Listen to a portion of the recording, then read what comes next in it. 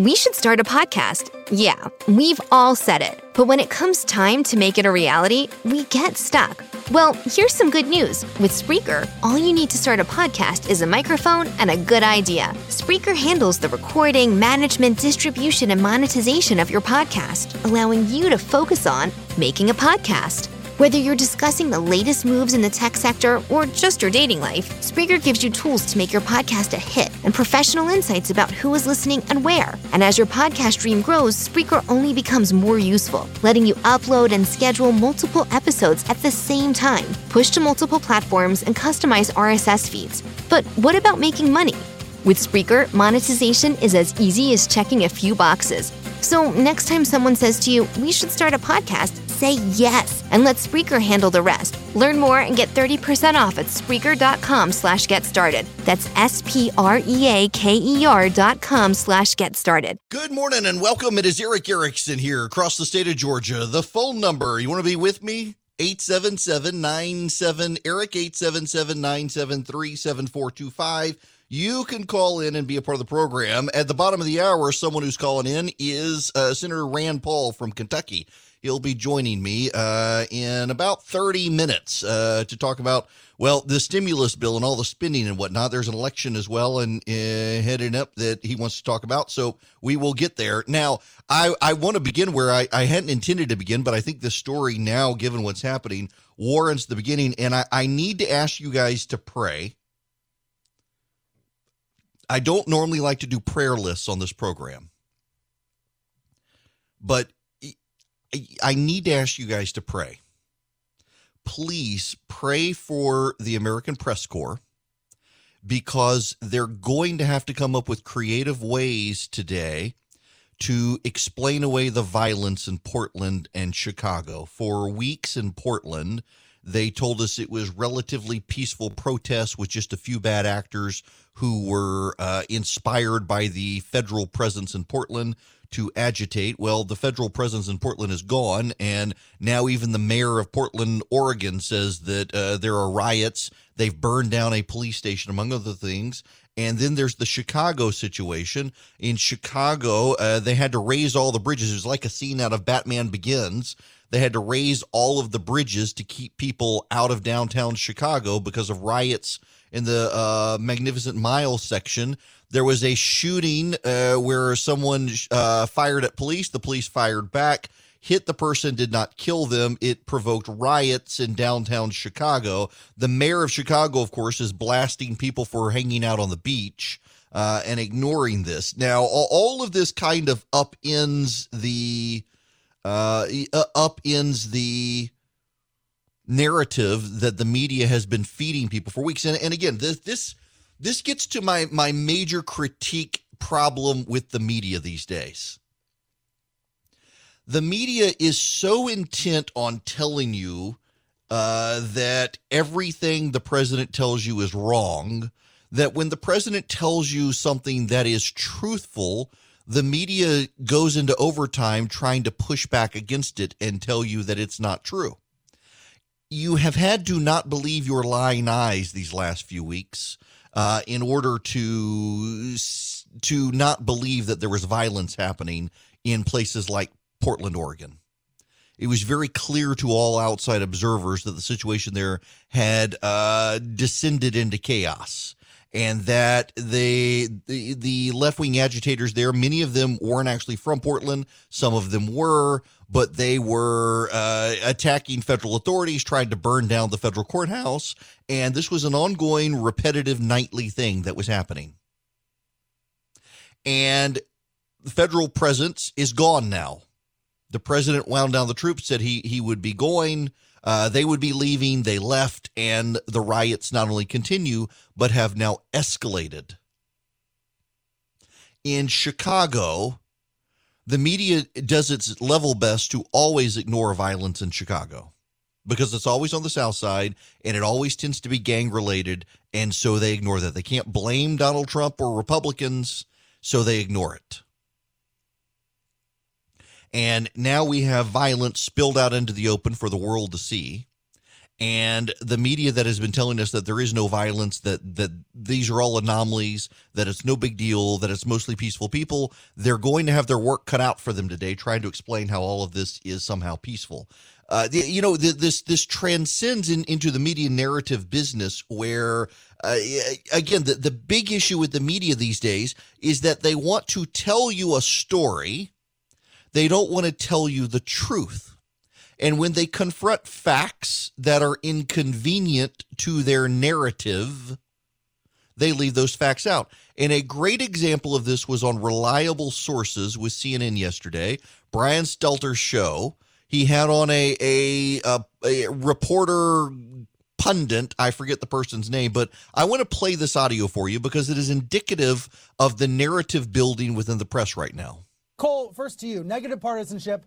It kind of explains everything about what's broken in our media environment, because there's all of these media outlets, all these talk radio stars and TV shows that are just constantly attacking, fueling hatred of the other side.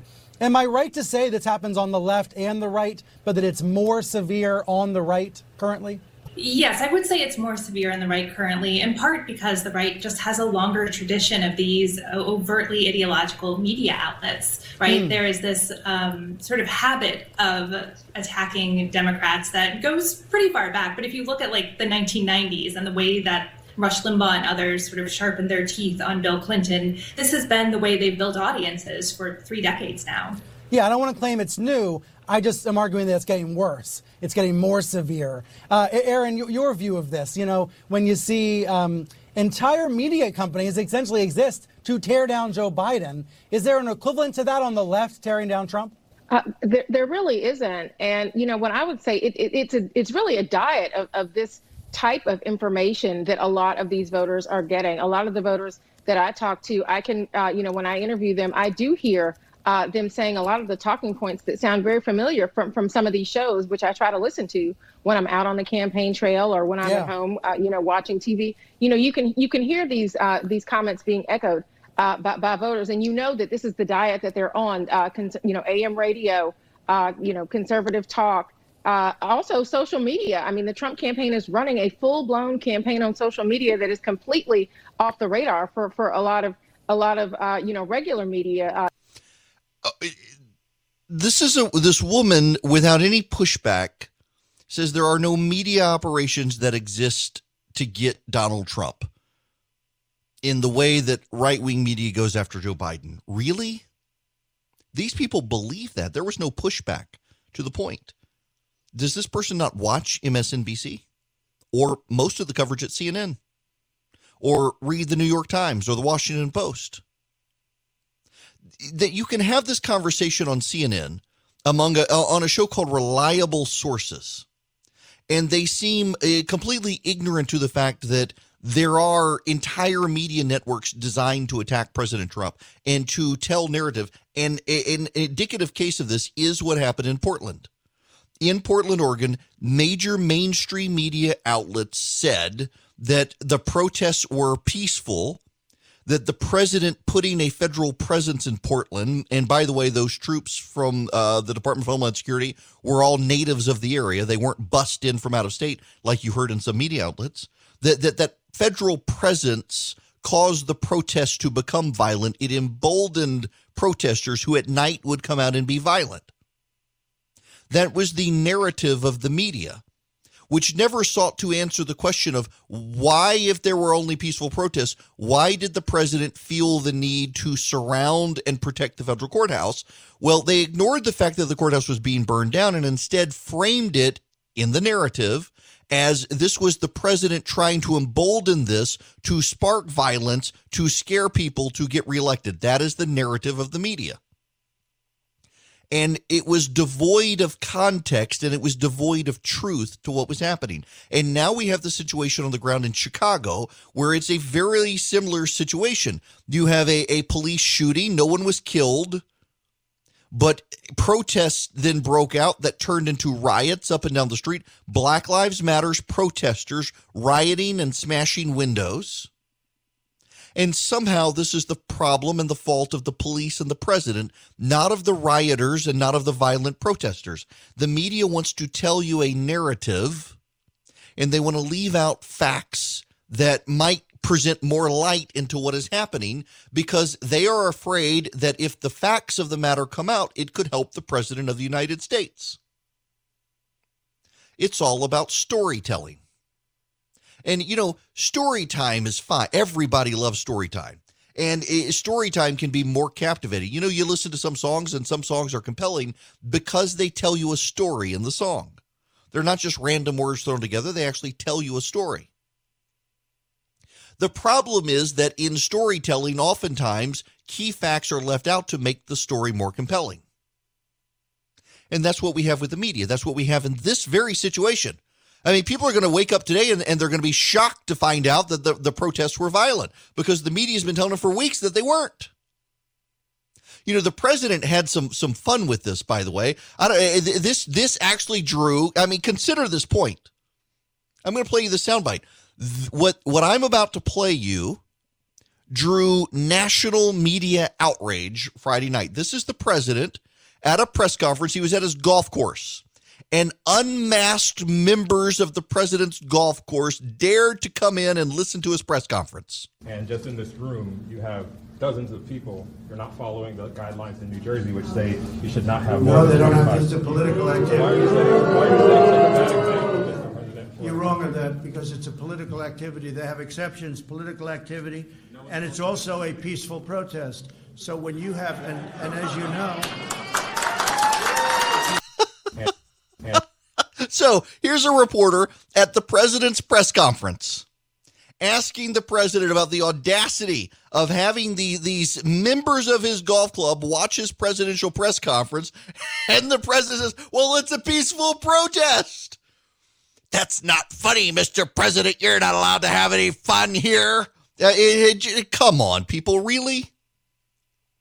It was actually a humorous moment. And the media is so busy with its narrative telling, it's lost its sense of humor. Have you realized so much of the media has lost its sense of humor over the president? The president has a great sense of humor. Whether you like the president or not, inarguably, this president has a great sense of humor. You talk to people who work with the president behind the scenes, and he's always making jokes about stuff. The media has lost its sense of humor. It can't find anything funny anymore. The response from the media should be to laugh off the president's peaceful protest comment. Instead, members of the media over the weekend were blasting the president for that comment, saying it degraded the actual peaceful protests in the country. You mean like the peaceful protests in Portland, Oregon, that were not actually peaceful protests? They've lost their sense of humor.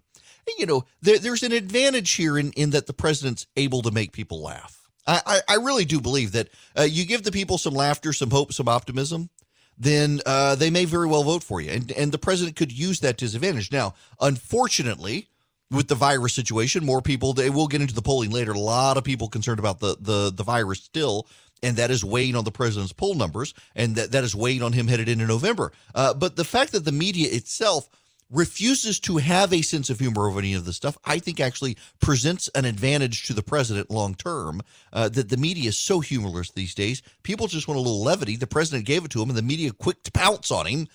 He should continue on this line of thought and make the media even more mad when it comes to this sort of stuff and let people laugh at the media. All right, we have trend lines to talk about here briefly. Rand Paul coming up at the bottom of the hour. Trend lines to discuss. This, I'm reading, believe it or not, from the New York Times. Over the past week, there has been an average of 53,772 cases of coronavirus per day, a decrease of 18% from the average 2 weeks earlier. We are on a clear decline in the nation. In fact, it's not just the nation. Georgia as well is having a good trend lines. Now, let me tell you that there was a surge in confirmed cases based on the data report, 4,445. That's a big headline if you're there this morning, but you need to know something about that number. That number is premised in large part on a backlog of cases. And when you resort the cases based on date of onset, you actually have a very good trend line down. Let me give you the 7-day moving average. The height of the 7-day moving average was July 11th, 4,286 cases in the 7-day moving average. And now we are down to 2,562 cases, a real visible trend line down. Now, there are some bumps and hurdles along the way, to be fair. But we also have to make adjustments based on the date of onset of illness, not just on the date of report. Because, yes, the headline today from some papers around the state, not all, but some that are, well, largely without reporters these days. We've got Georgia reports more than 3,100 new COVID cases. That was the headline for August 9th, yesterday. And the Georgia reports 4,423 new COVID-19 cases in 24 hours. That was the headline for Saturday. And the reality is that we're trending in the right direction. Even with those, we are clearly trending. In fact, the New York Times has Georgia almost completely out of the holding stable line and moving us to the decline line. We are the next state to move to the decline line, the way they sort it. There are only now 6 states in the nation that have an increasing virus count. Only 6 states in the nation. Now, you're wondering what those six states are. And interestingly enough, the New York Times has started including Puerto Rico and the U.S. Virgin Islands as their states. But it is worth noting the actual states where the virus trend lines, Virginia, Illinois, Hawaii, South Dakota, Rhode Island, Massachusetts. Virginia, Illinois, Hawaii, South Dakota, Rhode Island, and Massachusetts. Those are the only states where the virus is still increasing, where the cases are mostly the same, the overwhelming majority of states, but an increasing number of states in decreasing. Georgia is on the way out. Tennessee will be on the way out here shortly as well, based on where cases are declining. Oklahoma as well will be into the decline category here momentarily. Texas has moved out of decreasing to stabilizing, but the trend line in Georgia is actually a very, very good trend for the state. And the worst hit area right now is Atlanta.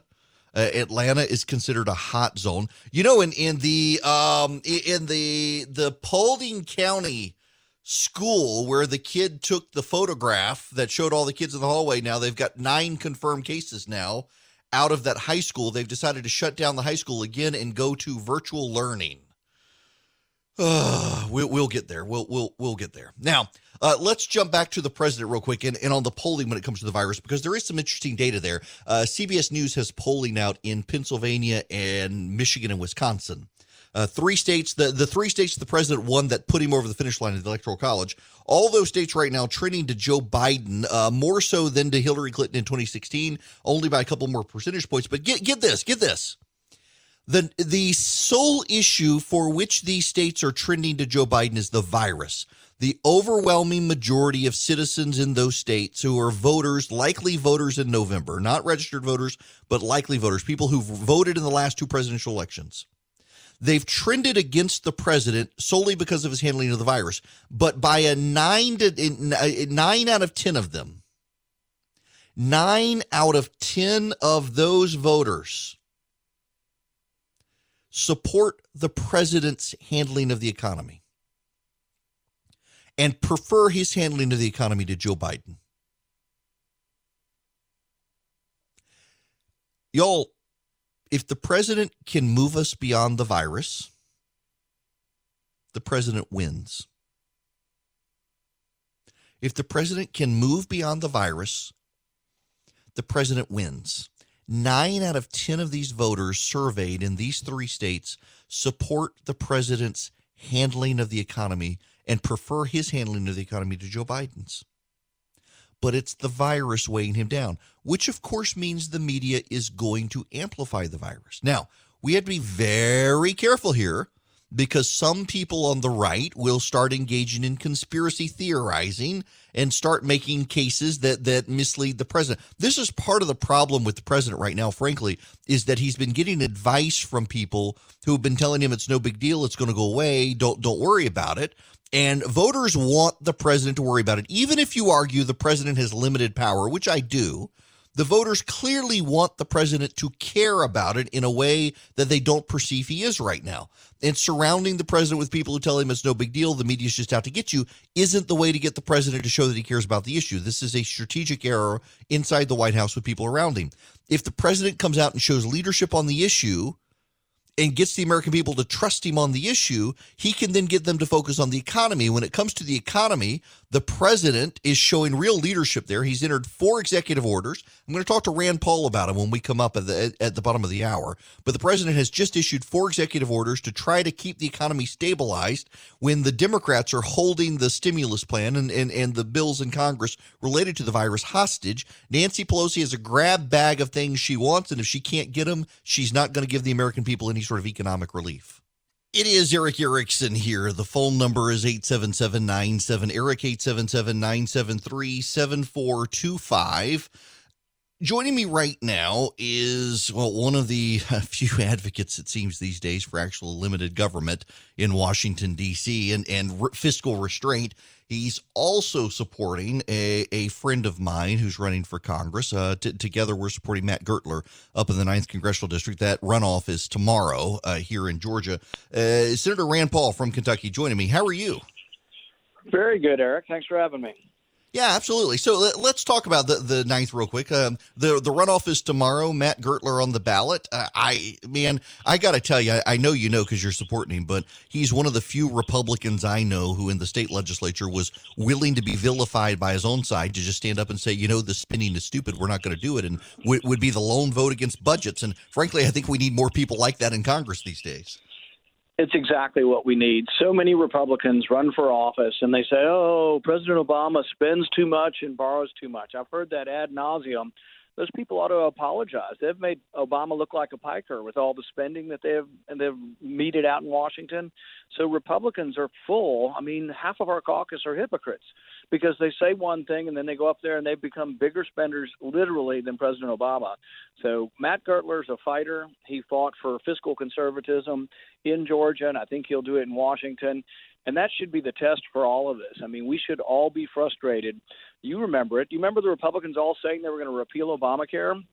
They said, give us the House, give us the Senate. Oh, no, we need the presidency, too. So voters gave their dollars and their votes. We voted to get rid of Obamacare. And guess what? I think it was 7 Republican senators changed their vote. They voted to repeal Obamacare under President Obama because they knew it wouldn't happen. And then when I forced them, they didn't want to vote on it, but I forced them to vote on repealing Obamacare again, and 5 or 6 of them turned tail and voted with the Democrats. Well, this is a recurring pattern. It seems like the Republicans are only willing to worry about the debt and the deficit when a Democrat's in the White House. And that concerns me because the amount of trillions we've added and the percentage of the gross domestic product that the debt now is. And you've introduced several pieces of legislation, including this Pandemic Pay For Act that I wanted to talk to you about, that actually is mindful of this out of control spending. What do we do to stabilize the economy from a federal perspective while also not busting through the budget?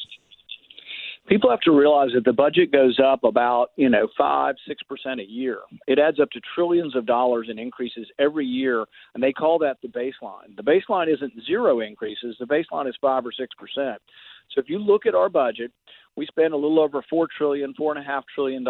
We only bring in $3.5 trillion. So we have about $1 trillion deficit every year before you get to this COVID nonsense. And with the COVID bailouts, we are now adding $5 trillion in 1 year. So what I've said is, look, you guys think it's an emergency. Maybe it is, and maybe the government caused it. Absolutely, the government caused this emergency through the shutdown. But we could pay for it by simply freezing federal spending for 3 years. And so I'm going to make these people put their money where their mouth is. Freeze spending for 3 years. We don't even have to cut spending. Just freeze it at today's level, and you get rid of the increases, and that's about $2 trillion, a little over $2 trillion over the next 3 years. The dirty little secret is, go ahead. Well, I've been an advocate of this for a number of years, of just freezing federal spending. In fact, when you look at the balanced budget agreement that Bill Clinton and the Republicans came up with in the late 90s, that they largely balanced the budget in part by just freezing federal spending. And now we can't even agree to keep sequestration on the books. See, here's what's even worse. In my Republican caucus, I left last week and said I couldn't stand it anymore. I left lunch and said, I think I'm in the wrong caucus. This sounds like the Progressive Democrat caucus. In my caucus, there were senators arguing, oh, we only want to spend $1 trillion more. We only want to borrow $1 trillion more. We've borrowed $3 trillion this year. We want to borrow $1 trillion more. That's the conservative position, because if we don't borrow more money, the marginal states where the 5 Republicans might lose their seat, they might lose their seat, and then the Democrats will spend even more. So the argument isn't fiscal conservative anymore. It's the argument is we're less borrowers and spenders than Democrats, but just slightly less. Yeah, that seems to have been the case the last couple of years. Okay, let me just ask you more of an ideological question here. Where did the principled commitment to limited government go away? Am I one of those naive people who really believed it, but it turns out that all the people in the room really didn't?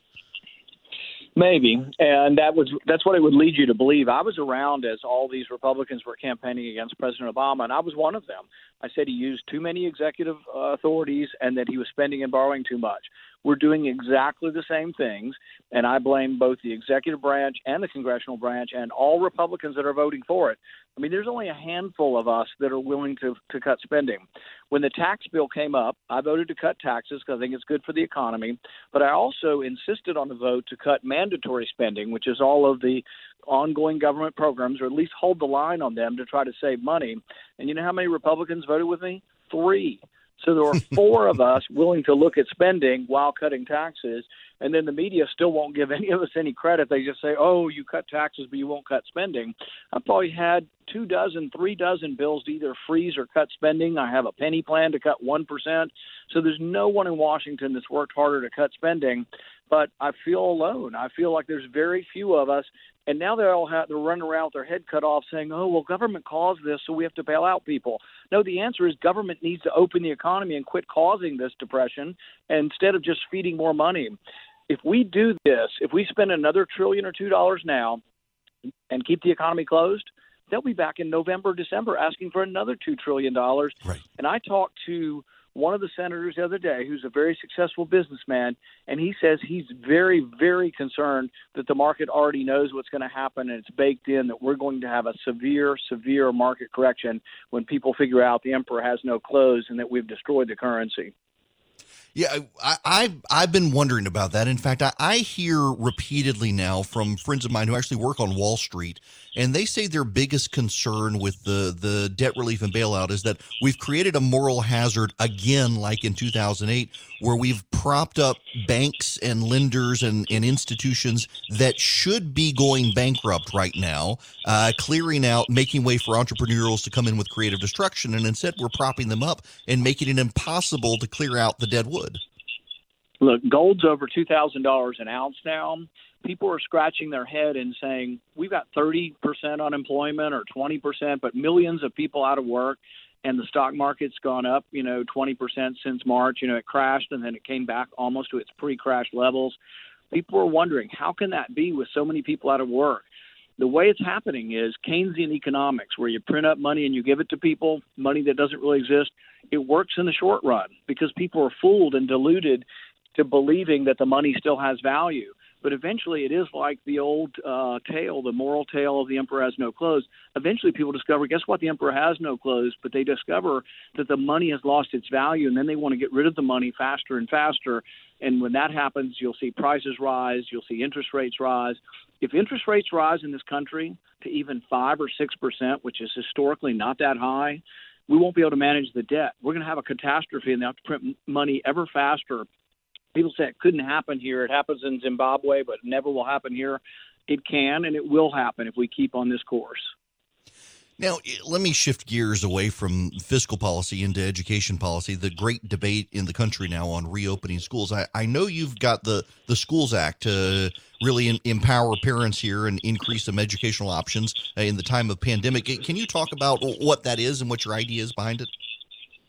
Basically, the Department of Education sends out money to school districts. Now, I'm not a big fan of the Department of Education. I'd rather it all be state. But right now, they do send out, billions of dollars from Washington to school districts, and they do it based on poverty. What I would do is base it on individuals. And so if an individual lives in poverty and they're eligible for Title I, which is these federal monies, I would say it goes to the parents in the form of a voucher, and the parents say they can take it anywhere. Because when you talk about the disaster that is the south side of Chicago or Portland or all these places that have mayhem, the root cause ultimately is a really, really crummy education system where people can barely read and write, and generation after generation are left uneducated. So if we want to help people in our poorest communities, the best way is to give them the choice to go to either a better public school in another part of town where the wealthy live or those in the suburbs live. Let people who live in poverty drive out to the suburbs and go to a good school, or let them go to a parochial school, a church school, a private school, or let them even homeschool their kids. But let people get out of a school system that is leaving 30%, 40% of the kids unable to read. I was trying to find this while you were talking, and I can't get my hands on it immediately, but there was an incredible thread over the weekend from a teacher who was complaining that with virtual school and parents able to eavesdrop in on the classroom, he's worried he's not going to be able to have the frank conversations about gender and sexuality and race that he could have in the classrooms, and doesn't like parents being able to eavesdrop in. Well, it does seem more and more that statistically it seems that we are leaving a class of poor people behind in this country and keeping them in poverty because our public school system seems more intent on indoctrinating people than actually teaching them the basics to be able to get a good job. I frankly think it's child abuse to be talking to 7-year-old, 8-year-old, 10-year-old kids about why Johnny thinks he's a girl. And I'd rather try to understand why Johnny can't do math or can't read and write. And I don't want my kids indoctrinated at school. And that stuff should be illegal. And it's immoral, it's terrible, it's just an awful thing to be introducing any of that stuff into the school system. And people need to rise up and say, look, when 2 boys win the state track meet in the girls' division of track, that's an abomination. And that people should not only be embarrassed, they should be outraged by this. And I don't know why people are tolerating this. And it is absolutely crazy. When you fly over country where I live, I don't meet anybody who believes that boys ought to run in the girls' track meet. It's absurd. Right. People can't even fathom who would be for such a thing. And yet the media and the schools have all embraced this and now taken it upon it as sort of a religious mission to teach us that people aren't really boys or aren't really girls. I think it's an awful thing, and I can't wait till people do rise up. I hope there is a silent majority out there who says they don't want our country to devolve in that madness. I hope so. There are days I'm more optimistic than others. Let me ask you about one more piece of legislation that you've introduced recently, the Tax Relief for Families Suffering from Government-Mandated Shutdowns Act. If you could talk about that and also your view moving forward in light of the president's 4 executive orders, whether Congress is actually going to be able to come to terms with anything.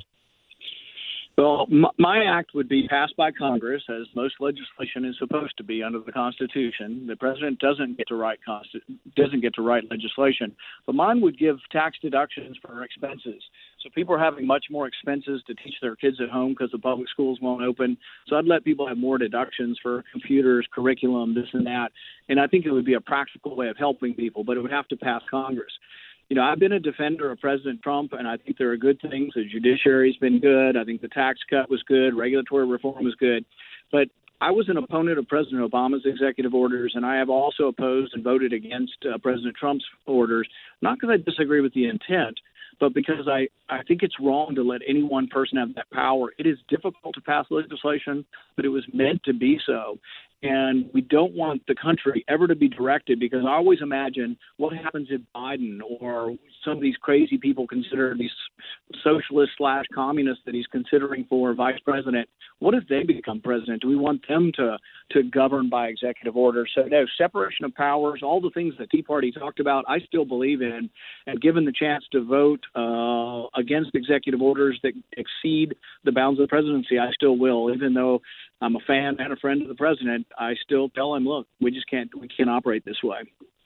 So what do we do moving forward? Is Congress going to be able to come to any consensus? I think there does seem to be some consensus there that something needs to happen. It's just Nancy Pelosi seems to be unwilling to do anything other than what she ideologically demands.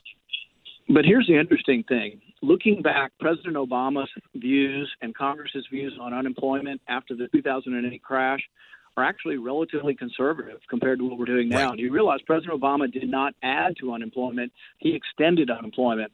And the reason you don't want to do a federal addition to unemployment is it becomes an institutional disincentive to work. So right now, if you make less than $50,000 a year under the current system of $600 added to your weekly check, it makes no sense to work. And I talk to restaurants every day who cannot rehire their people because unemployment is paying more than their wages used to be. And this will go on as long as it happens. So the more reasonable thing would have been, one, we shouldn't have closed the economy. But if you're going to close the economy, we could have extended unemployment like we did previously. So it goes on for a longer period of time. It would have cost money, but there wouldn't have been the disincentive. Unemployment insurance has to be only for the bare subsistence because there always has to be a significant incentive to go back to work. And right now, the government is perpetuating and institutionalizing unemployment. As long as this goes on, it's not humanitarian. It's actually not good for working people or poor people to do this because what you do is you create dependency, but you create permanent unemployment. So it's a terrible policy. Now that it's in place, anybody wants to take care of it. They say you're not compassionate, but it's not compassionate to bankrupt the country and to destroy the currency, and that's what we're doing. Unfortunately, it is. We've got to leave there. Thank you so much for stopping by. It's good to hear from you. Thanks, Eric. Absolutely. Senator Rand Paul, senator from Kentucky, also supportive of Matt Gertler, who's on the ballot here in Georgia tomorrow. Rand was one of the first people to come out and endorse Matt Gertler, once more limited government people in Washington, D.C. I was on Instagram yesterday. In fact, let me pull this up for you. So I was on Instagram yesterday. Instagram is the one social media thing that I like. And I saw this ad for the Motley Fool. Motley Fool Stock Advisor, 50% off today, limited time, hurry. Y'all, first of all, I don't ever use the Motley Fool. There is a growing trend, particularly with millennials right now, who are having a hard time getting out of out of debt. You know, whether we can joke about millennials and Gen Z right now, but it is objectively true that a lot of them were coming out of college when the 2008 financial crisis hit, and now we've got this crisis. And so they're struggling. And at the same time, there's the rise of, for example, the Robinhood app, which I've used, by the way. I've got an account there, but I noticed that there are a lot of services now out there that are almost risky in the they're designed to be risky. They give you bad financial advice. They recommend stocks. There's this great trend of celebrities now recommending stocks that they own, hoping that you will go buy the stock and drive up the price. And notice they're never going to tell you when to sell. They're actually strategies you can use to build wealth for the long term, as opposed to essentially gambling in the stock market or day trading or buying lottery tickets. And when I got out of college, loved to throw some money into the stock market at stocks, made some money, lost some money, but it really wasn't a financial plan for my long-term well-being. And I finally became a client of Dynamic Money. They are a fee-only firm. They give you advice on how to build wealth. They will manage your 401k for you if you want. They have various ways to manage it for growth, for stability, for retirement. When you get closer to retirement, they make adjustments. They teach you how to do this. You can even rely on them for their advice and have someone else manage your 401k. But they also teach you budgeting and how to pay off debt and wealth building over time and how to set up savings accounts. And they look at your whole health and say, you're getting your car insurance from this company. You could get the same insurance for less with this company. That'll save you $100. You can put that money in your budget. I mean, they do all sorts of comprehensive things that you yourself don't have time to do. And they do it for a very low fee. And they don't have products of their own that they try to sell you, so that they're actually making commissions off of you. So when they give you advice, for example, don't use this car insurance company, use this one instead, save some money. They're not getting a kickback or commission to do that. They're just doing it because it's in your best interest to do it.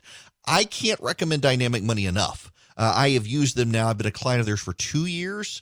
They helped my wife and me refinance our house and take equity out of it, showed us how to do that so that we could then pay off some credit card debt so that we could then start building a better stockpile of a savings account. They've been really, really good for us. A lot of people, particularly if you're younger right now, you need someone that you can rely on for straight advice.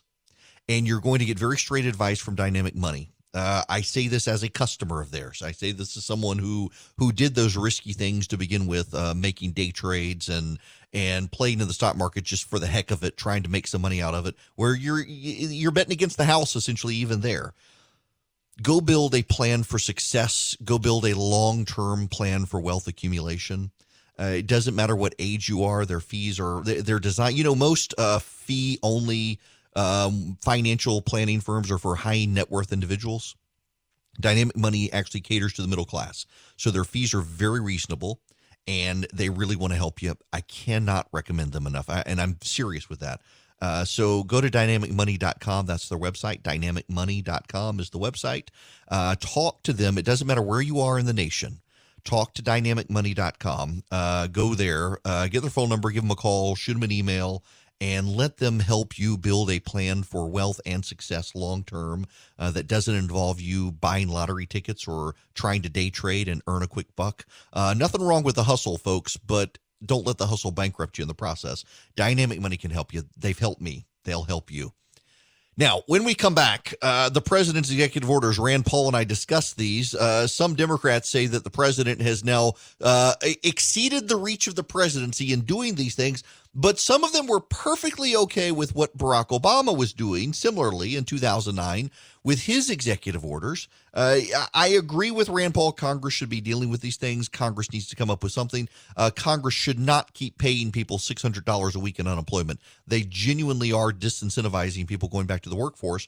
We've had some good economic news out there, but a lot of it is disrupted by the fact that so many people don't want to go back to their restaurant job when they're making more money on unemployment. We've designed a system to incentivize unemployment, and that long-term is not stable. I want to get into that. And some of the machinations that are happening in Georgia, the Paulding County High School that had the picture, they've now got a virus outbreak there. I'll bring you the details when we come back. Why do all pairs of glasses look totally different on the shelf than on your face? Coastal makes it so easy. Browse and virtually try on hundreds of frames without having to leave your couch. You don't even need to turn off your TV. You do you. At Coastal.com, you get prescription glasses starting at $9 with free shipping and 30-day risk-free returns. Plus, they have the most advanced virtual try-on technology you'll find anywhere. Turn your frames into sunglasses by testing out colored lenses, tints, or find what looks good for you. With Coastal, you don't have to spend hours at the store or hundreds of dollars. Go to Coastal.com, pick the frames you want, see how they look on you on your phone, then enter your prescription details and orders. The technology is so simple and so advanced. You'll be able to stare at your phone, see yourself in the reflection that you see with your camera lens, what the glasses look like on you. Listen, Coastal has over 2,000 frames to choose from and 24-hour customer support. We're talking about Newsweek's America's Best Customer Service. You'll never waste time or money on an expensive optometrist again. You go to Coastal.com. Now through October 31st, they're offering our listeners the best deal they have going anywhere. 50% off your first pair of glasses at Coastal.com/Eric, E-R-I-C-K. Get free shipping, 30-day risk-free returns, and 50% off at Coastal.com/Eric. Only until October 31st. It's spelled COASTAL.com, Coastal.com/Eric. Some restrictions apply. Hello there, it is Eric Erickson here, the Eric Erickson Show. The phone number, you want to be a part of the program, is 877-97-ERIC, 877-973-7425. Dan Patrick is reporting that the Big Ten has voted 12-2 to cancel college football. Nebraska and Iowa were the only schools that voted to play. Dan Patrick is saying that the Big Ten and the Pac-12 are planning on canceling football on Tuesday. They'll make the announcement tomorrow. That is the source there is Dan Patrick. That's what he's saying from his sources. Now, question. Does anybody care? I mean, It's not the SEC or the ACC. So does anyone actually care? Can anyone even name who's in the Big Ten? I kid. Maybe we should invite Nebraska into the SEC for Pete's sakes. We keep we keep extending the SEC into all these other random teams that are not in the Southeast. Hello, Missouri. Just add Nebraska while we're at it.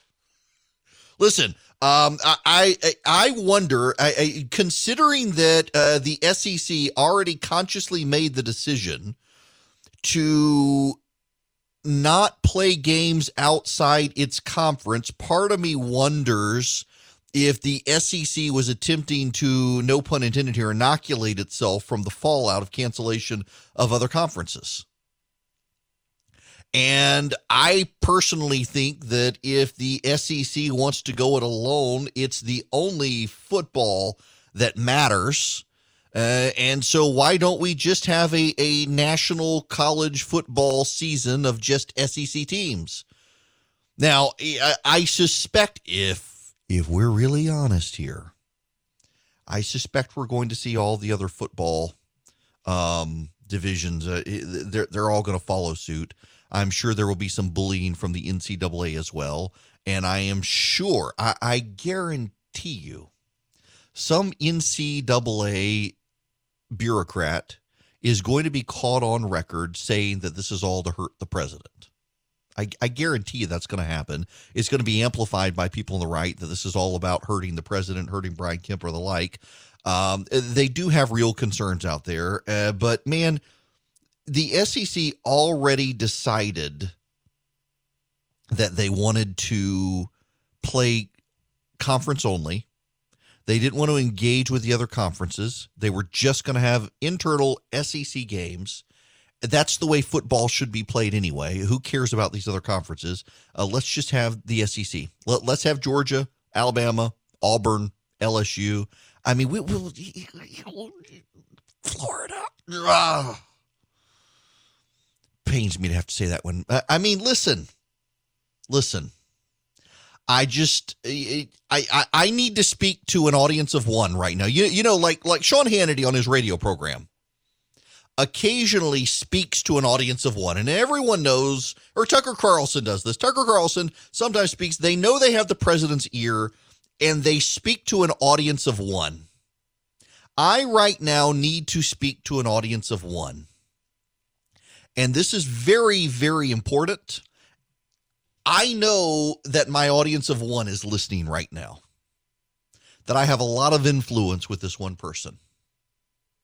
And some of you will think I'm talking about you, but this person knows that I am talking to them. And this is very important. With the Big Ten and the Pac-12 thinking of canceling their football season, apparently they're going to announce tomorrow. If the SEC and the ACC follow suit, I mean, the Ivy League, as nobody ever cares about the Ivy League, but they've already done it. There is reason for optimism. There is reason for hope. If the SEC cancels football for the first time in living memory, Tennessee might arguably be able to claim that it's had a winning season. So take hope, audience of one. You may be able to get a claim in there for Tennessee this year. If every other team in the SEC has no games and Tennessee has no games, then technically it's tied as the conference champion. I mean, even Vandy will have a claim, but really, we're talking about Tennessee here. Tennessee will have a claim to success if all the other SEC teams have to drop out and they fare just as well. Tennessee can at least claim a tied season in football for once. They will not be beaten by Georgia Southern, Georgia State, or Apalachicola County Middle School. They won't. They'll actually be dominant on the field. And I need you to know that, audience of one. I just need you to know you can wear your orange tee with pride this year during college football. Now, my audience of one is my operation manager for my website. Unfortunately, a Tennessee fan, and he's already texting me that Tennessee this year is their year. They're going to be completely undefeated, along with every other team that doesn't play. All right. We got to move on to other stuff. The president's executive orders. So he's taking 4 actions, and let me break these down for you as to what they are. The first one adds $400 per week in extra unemployment payments through the end of 2020. The next one defers payroll taxes for Americans earning less than $100,000 a year. The third one implements a moratorium on evictions and gives financial assistance to renters. And the fourth one postpones student loan interest and payments through the end of 2020. Those are the 4 things the president wants to do. They were things that were being negotiated. It's very interesting. I saw the AJC claiming that the problems were Republican disagreement. That's not actually true. Even the media, for the most part today, is fairly calling out the Democrats, Nancy Pelosi in particular, for being a chief obstacle to blocking any path forward on a stimulus plan. Do you take any responsibility, Madam Speaker, for the fact that this is stuck? Others have said, the chairman of the Fed, other economists have said, pay now or pay more later. So what we're saying is, let's help those who need it the most. Let's send our children safely to school. Let's make sure they have food, make sure their families are not evicted, make sure that their grandparents are not getting their. But right now they have nothing, as you well know, because those things expired. So. Well, what do you think that get out of a $250,000 food designation in the Republican plan? In other words, you're acting as if there's some great big thing that they're proposing. I'm not. I'm asking if there's room for compromise on your end. Of course, there's room for compromise, but you have to see the entire So I want to ask about that. The next spending deadline, as you know better than I, for Congress to take action is September 30th. So is it possible that Americans will have to wait until late September, almost 2 months from now, without any congressional relief? On September 30th to do what? I'm sorry, I missed. So that's the next deadline, when you all have to act on spending. That's right.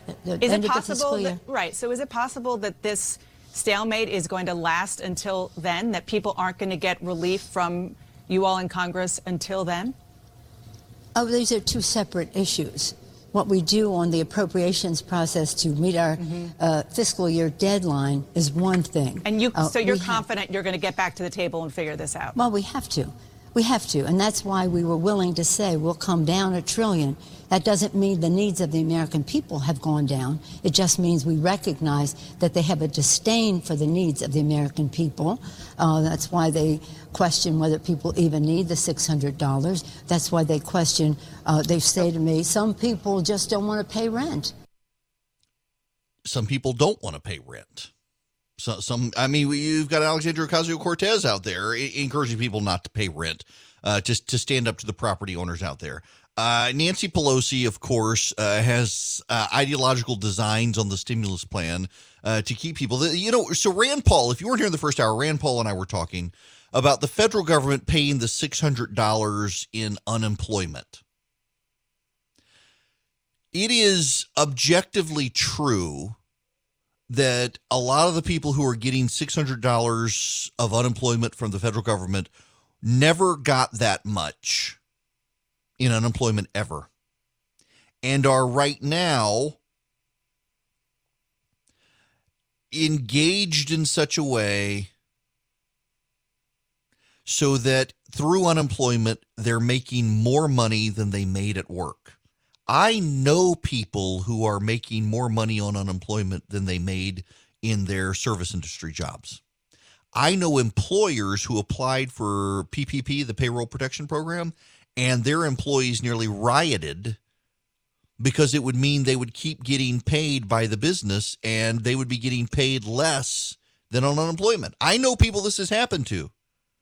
I know employers who had to boost wages in tough economic times to incentivize employees to come back to work when they were getting so much money on unemployment. And I think that the federal government sets dangerous precedents when it does this sort of stuff. And Rand Paul was right on this, that the government should not be incentivizing people staying on the sidelines with unemployment. We need to get the economy back. To the extent that there are jobs for people to go back to, they need to go. We shouldn't be keeping these people on the sidelines. And you're putting employers in a terrible situation, pushing people to come back to work when the government itself has made a mess of the situation. Now, can the president actually do these things? Adding $400 per week in extra unemployment payments till the end of 2020, arguably he needs Congress to appropriate the money, which Congress hasn't done. Can the president defer payroll taxes? He can do this, by the way. The payroll tax, what the president can do legally. There's a problem, though, with this. The president is allowed to defer. He's not allowed to stop. And what this means is that an employer right now does not have to pay payroll taxes, but that employer will have to pay that money in the future. Most employers will keep paying because they don't want to get backlogged with their payroll tax. So that he doesn't want to defer, that they don't want to make a deferral because they're going to have to owe the money later. This is not an absolution. This is not a forgiveness. This is not a blanket. You don't have to pay it. It's just you don't have to pay it right now. You can pay it next year. And that will put them further behind next year. So that's probably not going to impact anyone. The president wants to implement a moratorium on evictions and give financial assistance to renters. There are questions as to legally how he can do this because landlord-tenant law is a state law, not a federal law. When it comes to Section 8 housing, the president probably can do it, but not for your standard renter. And then postpone student loan interest and payments to the end of 2020. He can do that. The president can do that to a degree under some of the laws, but not for private lenders. Only for federal government subsidized student loans can the president do that. And then what does very much like the with the payroll taxes, he can't actually waive that interest. He can just backdate the interest. So you're going to owe that interest later, just not now. This shows the limits of presidential power without a congressional intervention. Two of these things, arguably, the president has no power to do except in very small numbers of cases. The other two, the president can do, but all he can do is defer debt. He can't actually wipe it out. And that, of course, if people do it, it's going to cause them problems on the back end. Things the president can do, but things the president maybe should not do. The Democrats, of course, are going to have to come to the table now. And this is the funny thing. Some of them are threatening to sue the president for doing this stuff, even though if Barack Obama were president, they would say it was good and constitutional. It is Eric Erickson here. The phone number is 877-97-ERIC, 877-973-7425. I have an email from a listener who is listening in Athens, who doesn't think the SEC should play football.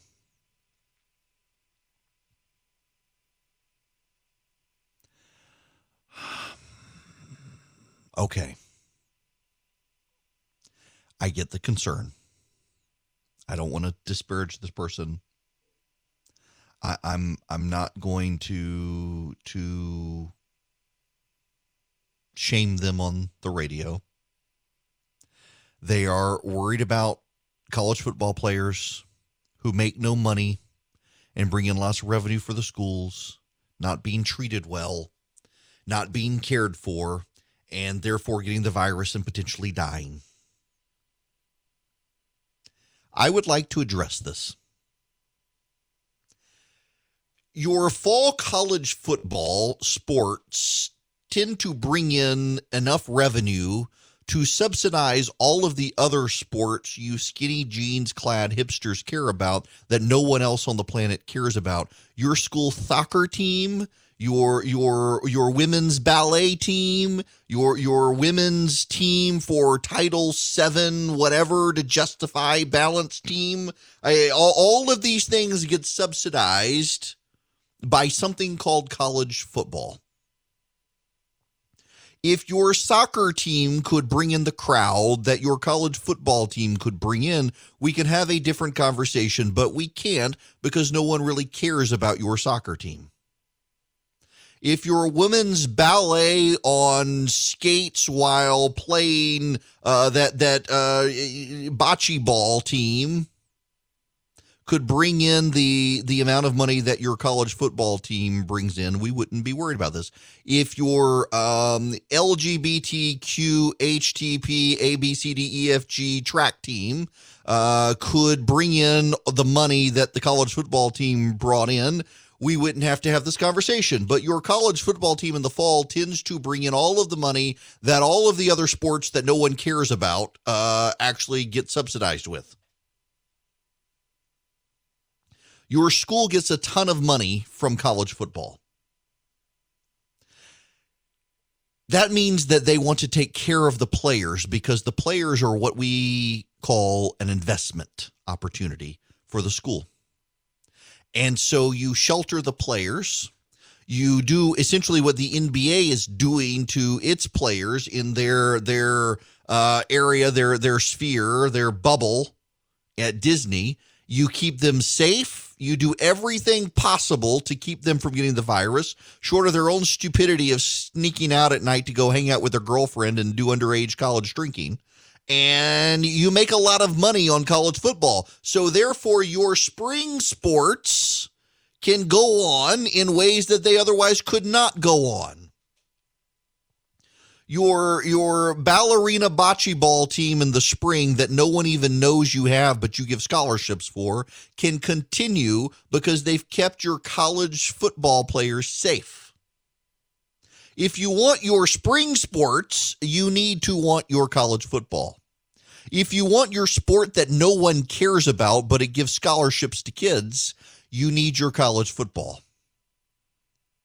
The American public needs college football. And by the way, I gotta say, I'm kind of tired of the people guilting and shaming individuals who just want to watch college football. How dare you want to watch sports? What about the health and safety of the kids? They're going to be pretty protected by the college. Look at the extreme lengths that professional sports are going to protect the investments known as players. They're going to do the same thing at the college level. They're going to do what they can to keep them safe. Listen, if the Big Ten and the Pac-12 don't want to play, nobody cares about them anyway. No, nobody. I mean, the people in Washington State watch the SEC. The people in, I don't know, Bangor, Maine, they don't even have a football team. They watch the SEC. Arguably, maybe some of them watch the ACC, but they're really more known for their basketball anyway. They watch the SEC. We need the SEC. The only non-SEC I particularly even care about is in college or the Texas Longhorns, and that's have you seen their cheerleaders? I mean, hands down. The rest of them, nobody cares about anything other than the SEC unless you graduated from that school. We need the SEC. They're going to take care of the players, and those players are going to play marvelous football, and that football is going to generate all sorts of TV revenue because no one's going to be able to go to the stands, and that revenue is going to subsidize your lame sport that no one cares about that happens in the spring when no one's watching. So I realize there are health concerns that must be balanced, but it's not only a health concern. Now, I suspect what's going to happen is the good progressives in charge of the SEC and the ACC will also shut down their football seasons because the Big Ten and the Pac-12 are shutting down theirs. But they shouldn't because they're revenue drivers. And when your ballerina bocce ball program can't get started in the spring and your kid loses her fishing scholarship, it's going to be because your college football teams couldn't play in the fall that these bad things are now happening. We do have to look at this thing as greater than the sum of its parts, and football holds up the rest of these athletic programs in schools. All right, I saw this one. I saw it, and I gotta. It's an old one, but I like this one. VeggieTales creators are celebrating the legalization of recreational cannabis use with its new character, Cannabis Carl. The character is a sign of the progress the United States has made on its views of the controversial plant. Kids are ready for this, said DreamWorks executive Brian Jones, who's overseeing production. In his inaugural episode, Cannabis Carl will be at the border to the VeggieTales house property, trying to cross over to start a new life, only to be met by Pa Grape, who is out patrolling for illegal vegetables. After Pa Grape puts Carl in custody for being an illegal plant, Mayor Archibald passes a new law that cannabis Carl is a legal citizen. Carl is welcomed by the VeggieTales cast as they sing a song about old laws and new covenants, drawing a powerful parallel from scripture that is easy for kids to understand.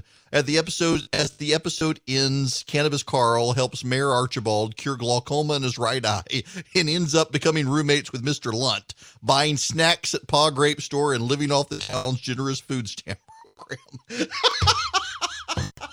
That's a Babylon Bee parody, but it's recirculating on social media. I didn't realize it was actually 2 years old. It was timestamped for today, but it's actually, I see. They pushed it out again.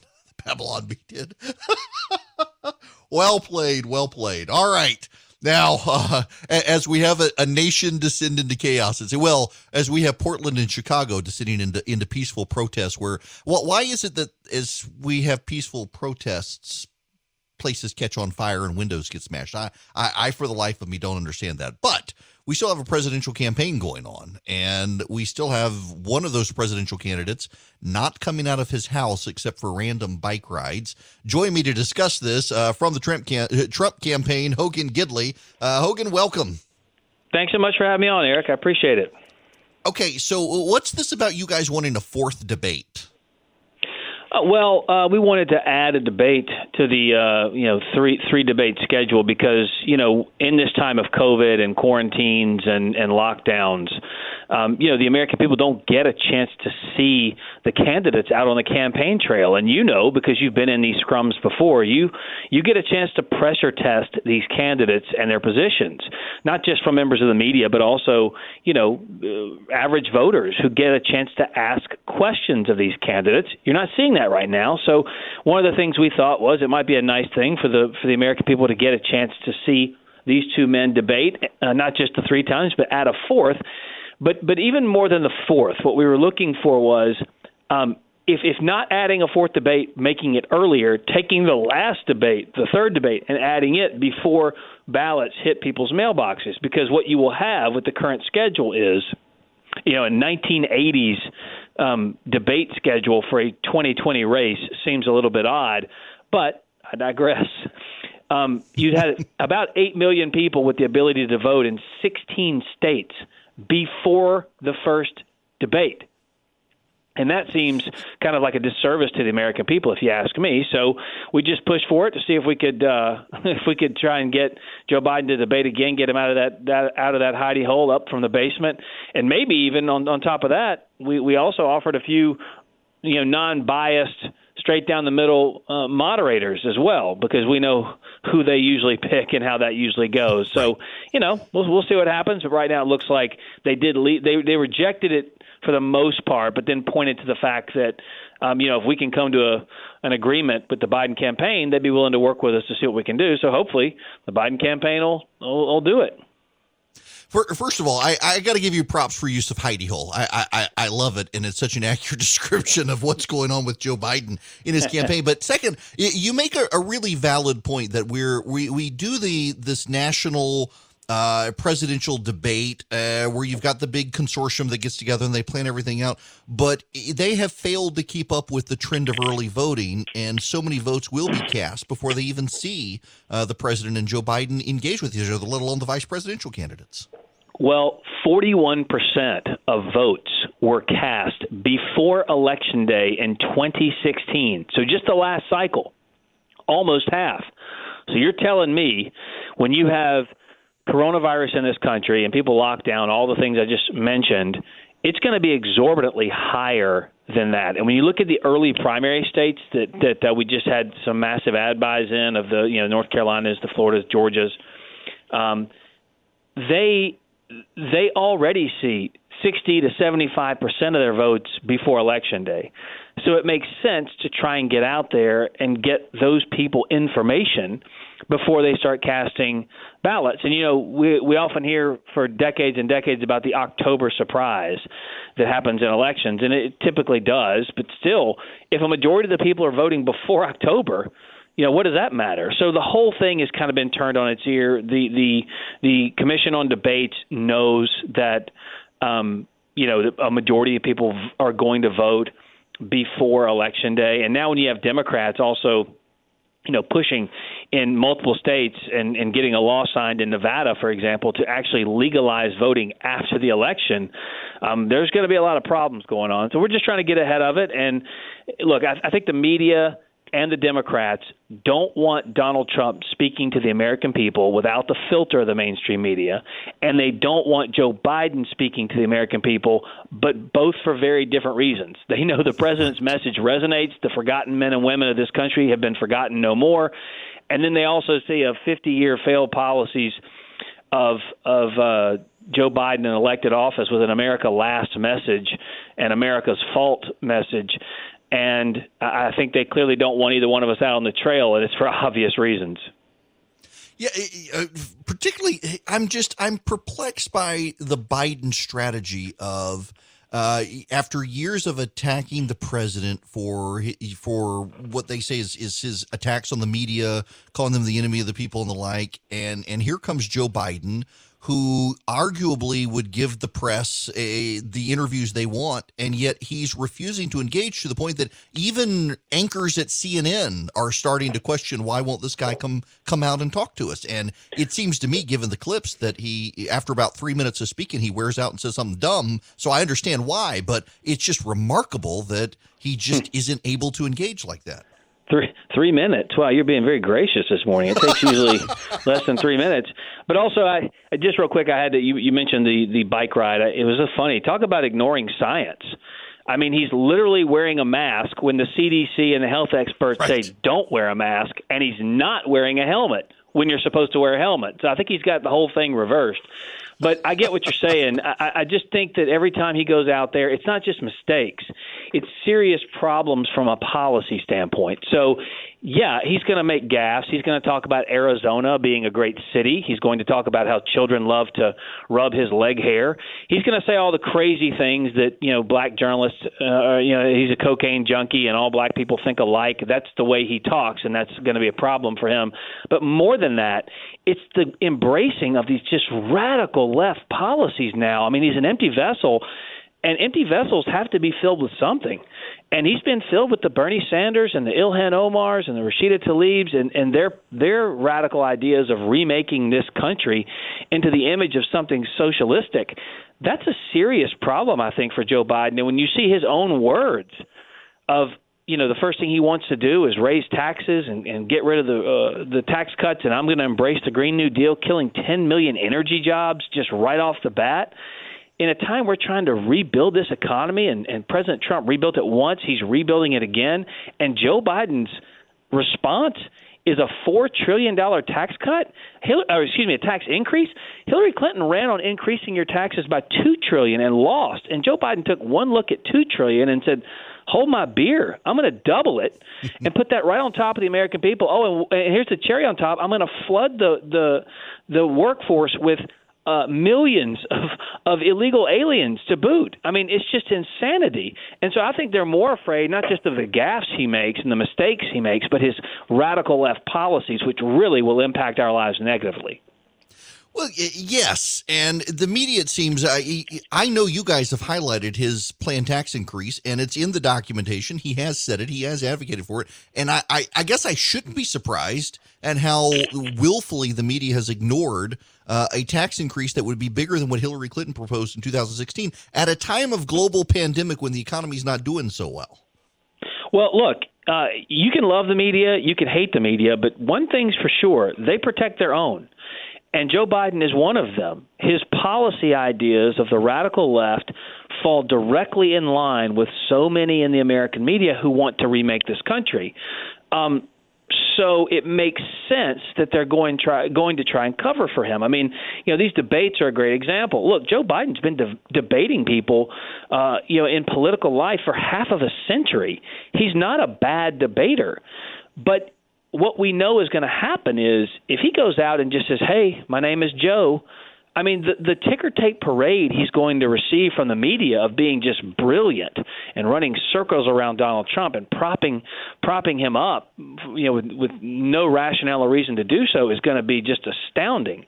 I mean, they want him to win. It is very obvious. We know, 85+% of the press corps votes Democratic. We know 95% of the news coverage against Donald Trump is negative.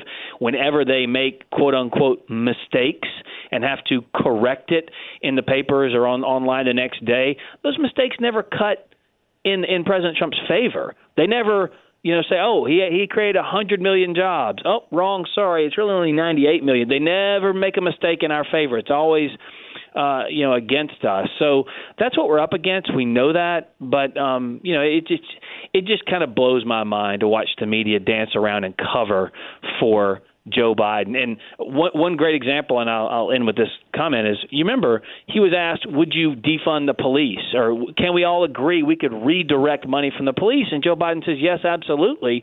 And you watch the media just contort themselves to say, no. Right. Redirect is not the same thing as defund. And I say, if you don't think redirect, Eric Erickson, is the same thing as defund, then I'm going to redirect your next paycheck into my bank account, and we'll see if you feel defunded or not. I mean, that's absolute insanity, and they know it. And so do the American people. So I think in the end we're going to do really well because the facts are on our side here.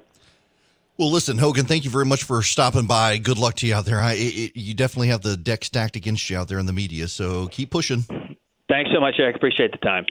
Absolutely. Hogan Gidley from the Trump campaign. He does make a very good point. Say what you will about the President Joe Biden. It is very clear that the media is covering for the gaffes of the Biden camp. I mean, for example, how many press reports have you heard? And it's not even a gaffe in this regard. How many press reports have you heard covering the fact that Joe Biden wants a multi-trillion-dollar tax increase greater than the tax increase Hillary Clinton herself wanted in 2016? He wants to repeal the president's corporate income tax breaks that actually did repatriate corporate dollars into this country and give people pay raises. And you don't hear it in the media. I wonder why that is. Hello there. It is Eric Erickson here. This wasn't on my radar until a few minutes ago. During commercial break, I saw this. Madison Cawthorn, if you will recall, he's the 25-year-old Republican. He is in a wheelchair, and despite that, he hunts and lives his life. He is beat a Trump-backed candidate for Congress in North Carolina in a primary. And so he ran for Congress. He beat the Trump-backed candidate, and he was heralded as a hero by the media for beating the Trump-backed candidate. There's a problem, though. Madison Cawthorn is objectively a good-looking, photogenic 25-year-old conservative guy who is getting all sorts of attention and overshadowing some Democratic candidates, and he has a potential to win. Naturally, it's problematic, and so the media is now setting about destroying him. Let me read you an Instagram caption. Madison Cawthorn went to Germany with his brother, and they went to Eagle's Nest, which was Adolf Hitler's vacation house. And here's the caption. The vacation house of the Fuhrer. Seeing the Eagle's Nest has been on my bucket list for a while, and it did not disappoint. Strange to hear so many laughs and share such a good time with my brother, where only 79 years ago a supreme evil shared laughs and good times with his compatriots. A supreme evil. The media has taken this and said, well, this guy's a closet Nazi. He blonde hair and blue-eyed, young Republican. He must be a Nazi too. And they selectively quoted that his trip to this vacation house did not disappoint, and he shared laughs. That they completely left out that he called Adolf Hitler a supreme evil. Or, hey, here's this one. He went to Mexico and he wrote this tweet. This is from 2016, 4 years ago. Following in the steps of the conquistadors, except we conquered a Mexican restaurant and not an entire civilization. Racism, they're attacking him for this stuff. And it is ridiculous, mind you, but this goes to show this is one of the big issues people on the right have, that it doesn't matter how good a person you are, how kind a person you are, as long as you're Republican, the media will selectively edit you to trash you and destroy you. And that is one reason, for those of you who don't understand why so many people on the right gravitate towards a guy like Donald Trump. Well, this is one of those reasons, because this guy is a conservative who beat a Trump candidate, ran as a conservative with an actual ideological message of smaller government and self-reliance, and that's not good enough because he's actually running as a Republican. And therefore, by running as a Republican, he must be excoriated and condemned and selectively edited and shamed, all so that a Democrat might win. All so that a Democrat might win. And that, my friends, is why so many people are willing to stand shoulder to shoulder with Donald Trump and have his back, because the president fights back on this stuff and points out the hypocrisy in this stuff. Remember that in 2000 and 2004 and 2008 and 2012, you had a bunch of Democrats say essentially that all these Republicans were racist.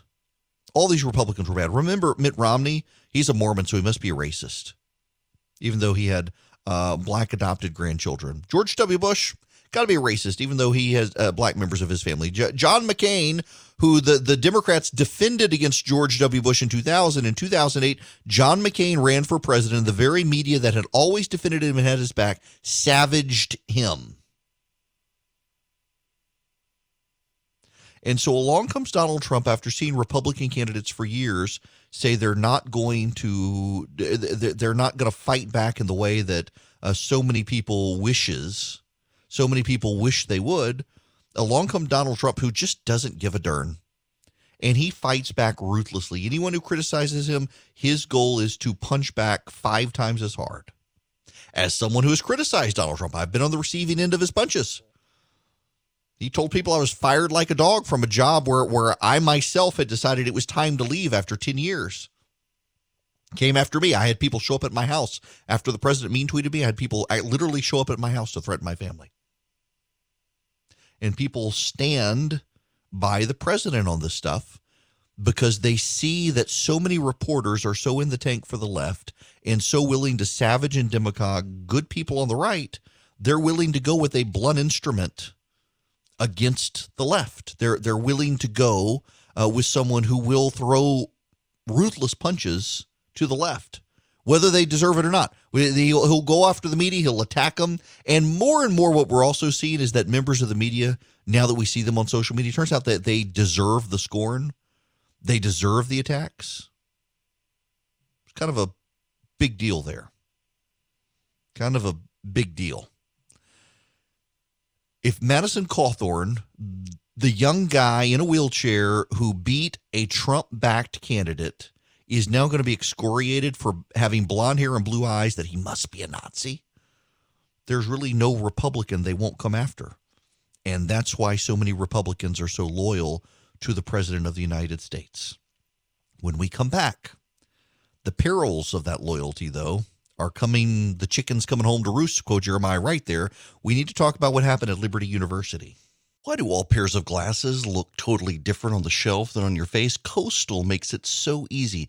Browse and virtually try on hundreds of frames without having to leave your couch. You don't even need to turn off your TV. You do you. At Coastal.com, you get prescription glasses starting at $9 with free shipping and 30-day risk-free returns. Plus, they have the most advanced virtual try-on technology you'll find anywhere. Turn your frames into sunglasses by testing out colored lenses, tints, or find what looks good for you. With Coastal, you don't have to spend hours at the store or hundreds of dollars. Go to Coastal.com, pick the frames you want, see how they look on you on your phone, then enter your prescription details and orders. The technology is so simple and so advanced. You'll be able to stare at your phone, see yourself in the reflection that you see with your camera lens, what the glasses look like on you. Listen, Coastal has over 2,000 frames to choose from and 24-hour customer support. We're talking about Newsweek's America's Best Customer Service. You'll never waste time or money on an expensive optometrist again. You go to Coastal.com. Now through October 31st, they're offering our listeners the best deal they have going anywhere. 50% off your first pair of glasses at Coastal.com/Eric, E-R-I-C-K. Get free shipping, 30-day risk-free returns, and 50% off at Coastal.com/Eric. Only until October 31st. It's spelled COASTAL.com,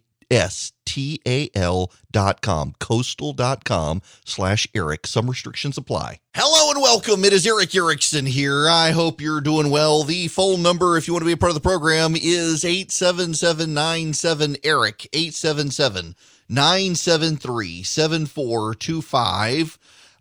I've been telling you about the Archon Ready group that's coming into Georgia. They're doing training December 5th and 6th. My wife and I signed up to go.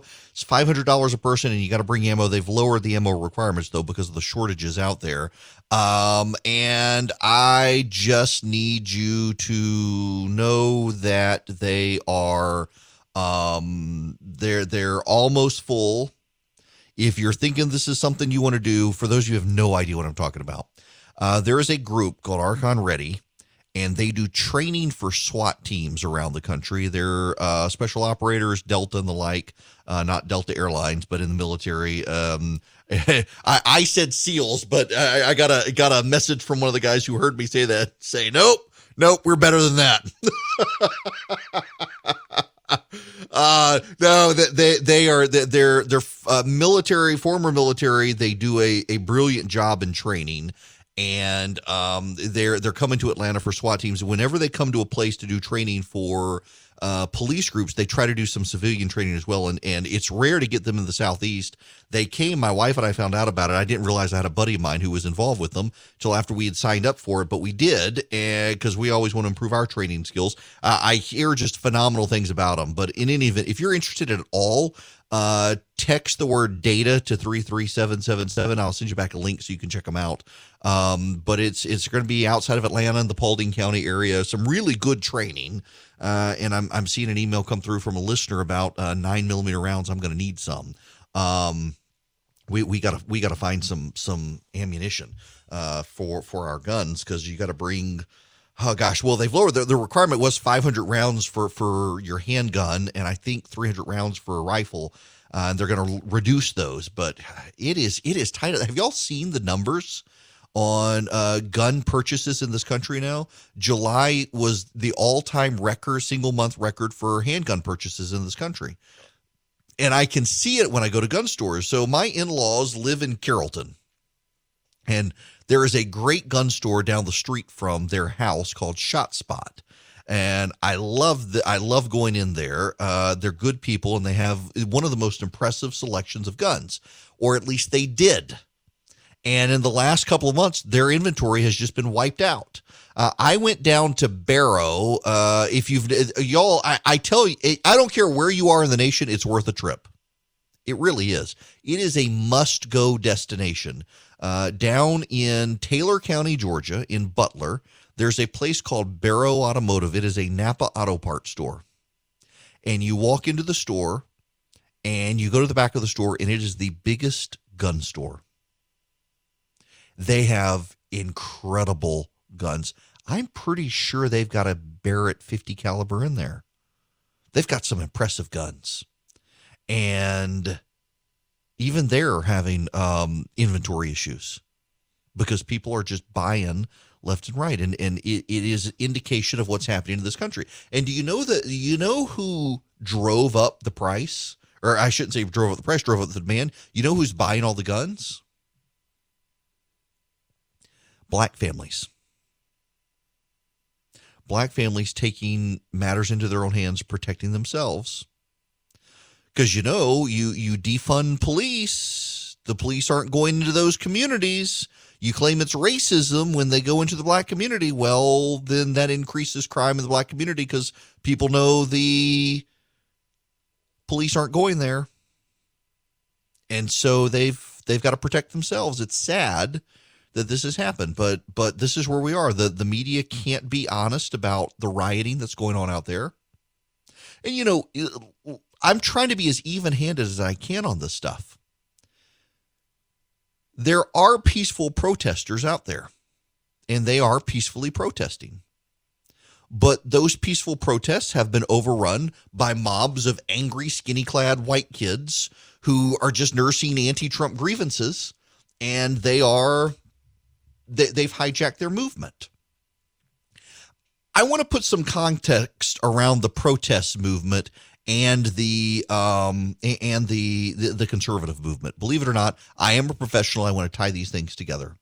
We've heard the media pursue the narrative for a while now that the protests have been mostly peaceful. And in some cases they were. And in Portland, Oregon, during the day, they were mostly peaceful. But at night, they would turn violent. And overwhelmingly, you had activists within Antifa and other groups, all mostly white and young, hijack these protests and turn them violent. And the media kept pushing the narrative that they were peaceful. Well, the federal troops are out of Portland, and Portland is still on fire from the rioters. In fact, the mayor is even now acknowledging that there have been riots. There have been riots in Chicago now. They weren't peaceful protests there. And what happens is when you do not police your own movement, your movement gets taken over by fringe elements who then give your movement a bad name. And the people within the protest movement of Black Lives Matters, many of them were sympathetic to the rioters and violence to begin with, and then the rioters and the violence hijacked them, and now they're being defined by the rioters and the hijacking of the movement towards violence. And this actually could help President Trump get reelected. And I got to imagine that there must be polling internally with Democrats right now showing them this, because in the last 2 weeks, suddenly you've got people like Chuck Schumer calling for schools to be reopened and people like Nancy Pelosi denouncing the violence. They would not be doing that. They were silent on the violence and the protest movement for over a month. When it was clear to everyone it was happening, they were silent. They went with, well, defund police doesn't really mean defund police. It means something else. And yes, we want to do that. They went with all these things, and now suddenly they're against defunding the police.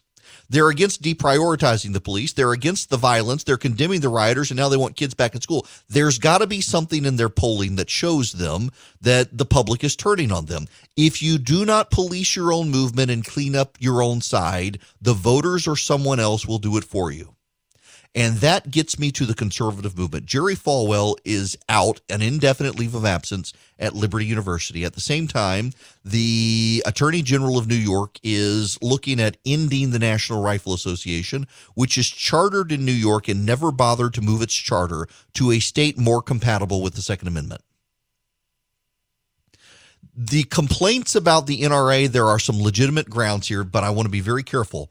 The Attorney General of New York, let's be honest, doesn't care about the legitimate complaints and the legitimate concerns of recklessness within the NRA. The Attorney General of New York cares about ending the National Rifle Association because she hates their advocacy for the Second Amendment.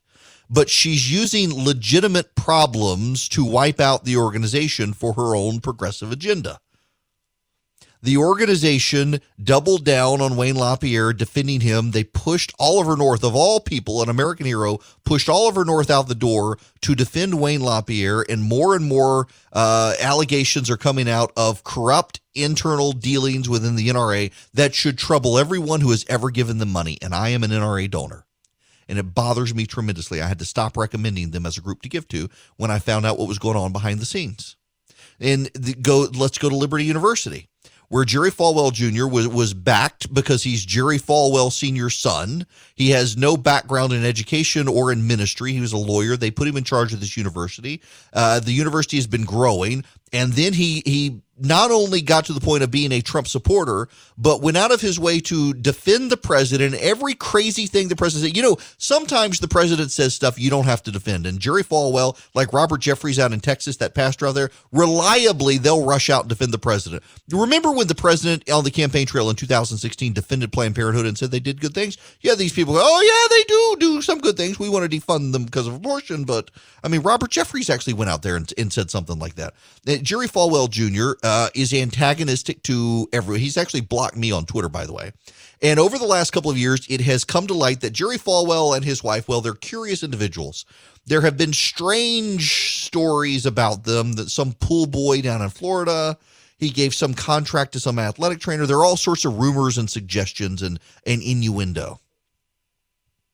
And instead of pushing back against the rumors and suggestions and innuendo, Jerry Falwell this past week put a picture on Instagram of him and his wife's pregnant assistant, both of them with their pants unzipped, standing next to each other, guts spilling out. Nobody wanted to see that. Jerry Falwell thought it would be funny to put it on Instagram. He then deleted it, and the next day tried to do damage control and went on a program where he sounded drunk. Maybe he was very tired, but he sounded drunk. Did himself no favors. And the university has finally had enough. Mark Walker, congressman from North Carolina, who actually has some affiliation to Liberty, and he's also a ranking Republican in Congress, called for Falwell to leave. The university board basically gave him no choice. Now, Liberty needs to get rid of other people as well, because Jerry Falwell had a lot of enablers who encouraged and emboldened him to behave as he behaved. But the point of all of this is that if you don't clean up your own movement, you're going to let it get hijacked by people who will define it in ways you never intended. The protesters have been hijacked by Antifa that are now defining the protests as violent, when a lot of the protesters had legit grievances they wanted to protest, and completely undermined by the violence. The only thing keeping them afloat right now is you have a media aggressively lying about what's going on. On the right, in the conservative movement, you no longer have a movement based on ideas. You have a bunch of grifters who are trying to get rich off a bunch of old people, sending them text messages and emails, claiming that Antifa's coming to get them. You got to send them money or else. You've got people like Jerry Falwell out there willing to beclown himself to defend the president, even when the president doesn't need defending. He just so much wants to be close to power, and he's up on the president's leg in offensive, nonsensical ways. If you do not clean up your own house, others will clean it up for you. The National Rifle Association is about to be cleaned up, if not wiped out, by the Attorney General of New York, because the board of the NRA turned a blind eye to the excesses of its leadership and their insider dealings. The conservative movement has been hijacked by a bunch of grifters and people cashing in. It's no longer a movement of ideas. It solely exists to make some people rich and to help the president's reelection. I'm sorry, but I'm so naive. I believe the conservative movement of the Republican Party are two separate entities, and now they behave as one to get the president of the United States reelected, completely devoid of ideas. If you do not take care of your own side and police it and regulate it and clean it up, someone's going to do it for you. All of us should learn lessons from this. But particularly ideological movements should learn lessons from this. That when you give the worst elements an in, they're going to do their best to take it over. It is. I used to regularly recommend conservative groups as worthwhile groups, and I need to get back to doing this. But some of the groups I used to recommend, I have found have just become anemic grifters over time. You've got to, if you're an ideas-based movement, it needs to be about ideas, not people and not personalities. It needs to be about ideas. And if you cease being about ideas when you're an ideological movement, people are going to cease supporting you, because people want ideas. They want positive ideas on how to move forward, and they don't really want cults of personality. And too many people are in the cults of personality, and that's unfortunate. If you don't clean up your own side, somebody else is going to do it. It doesn't matter whether you're on the left, the right, the center, Republican, Democrat, Green Party, Libertarian. Well, okay, Libertarians, they just seem to keep getting worse. Did you hear the Libertarian presidential candidate got bit by a rabid bat? That's like the most Libertarian Party thing ever. If you don't clean up your own side, though, someone's going to clean it up for you. Now, let's go back to guns. before I get out of here, let me tell you, this hour brought to you by True Precision, true-precision.com. They made my concealed carry gun. Well, they didn't make it. I've got a Glock 43X, but I went through them and I upgraded this 43X, and it is a work of art. It is beautiful, and it fires so well. They've got a barrel from True Precision. I've got a slide from True Precision. They put better sights on it for me. I'm about to upgrade my trigger with them. True Precision, if you need a gun, don't just get any gun. Get a work of art from True Precision. Make it so that other people, when you go to the range, they say, whoa, where'd you, because this happened to me. I was at Stoddard's in Atlanta last week, and I pulled out my concealed carry gun, and everybody wanted to see it. Where'd you get this gun? And it's like, well, it's a Glock, but I upgraded it from True Precision. Seriously, I am a customer. I am a loyal customer of True Precision, and you will be too once you use them. True-precision.com is their website. In fact, if you go buy a slide, a barrel, an upgraded trigger, and you put Eric in as a checkout code, ERICK, you'll get 10% off. And it's worth it. True-precision.com is the website. Go check them out. Hello there. It is Eric Erickson here. You probably need to know that the president of Wake Forest University has come out in favor of college football this morning. Even as Big Ten schools have voted that they don't want to play. Nebraska and Iowa were the only two of the Big Ten schools that wanted to play. And I suspect you're going to have a bunch of people overwhelm universities with complaints for trying to bail out of this. There's some polling out that I want to speak to for a moment. The Battleground poll is actually a very good bipartisan polling firm out of George Washington University, where they focus on battleground states. And there's an interesting trend line that I'm starting to see in other polls, including here in Georgia. The president is behind Joe Biden in this poll by 14 points. Don't focus on that one right now. Focus on the generic ballot. The Democrats are only ahead by 6 points. Now, that sounds like a lot, but when you consider this is a poll of registered voters and the generic ballot percentage for Democrats has to be above 4 for them to make any gains at all, when it's at 6, that's not good for the Democrats. And here's the thing people aren't paying attention to. This is pretty consistent among polling, including what you see here in Georgia. There seems to be a growing recognition among suburban voters that they're still Republican, but they don't like the president. So there will be down ballot splits. Now, what does that mean? It means increasingly that there are a lot of people who look very likely to vote against President Trump, who will then vote Republican for everyone else. Increasingly, it appears that Republicans who have their own brand will fare better in November than those who are just perceived to be the president's supporters. In fact, I have heard this in the polling of David Perdue against Jon Ossoff. The Democrats are trying to tie David Perdue to Donald Trump. But the reality is that David Perdue in Georgia has been defined by his own program, platform, and issues. And it's going to be harder for the Democrats to tie him to the president when David Perdue is out aggressively championing his own agenda. And this is a path forward for Republicans into November. They've got to build their own brand. It can't be about, now listen, hear me out here. Just hear me. We're not talking about you who are voting for the president. We're talking about the vast number of independent voters who don't hate the GOP but don't like the president. You need those people too in a lot of places. And the way to get them is to do what David Perdue is doing here in Georgia. That is to chart your own path forward. Say, these are my issues. This is the legislation I want to introduce or I've introduced. Here's what I care about, and be seen and be visible in your community. There is a path forward. There is a path forward for the GOP that goes around the president. And this is very clear. You do not have to attack the president. You do not have to distance yourself from the president. You do not have to condemn the president or otherwise campaign against the president or reject the president. All you have to do is be your own person. All you have to do is state a case for yourself. Because ultimately, it is still true that all politics is local. And if you can be seen as the local guy and not as the Donald Trump guy, you have an ability to pick off independent voters who may not like the president, but they still like Republicans.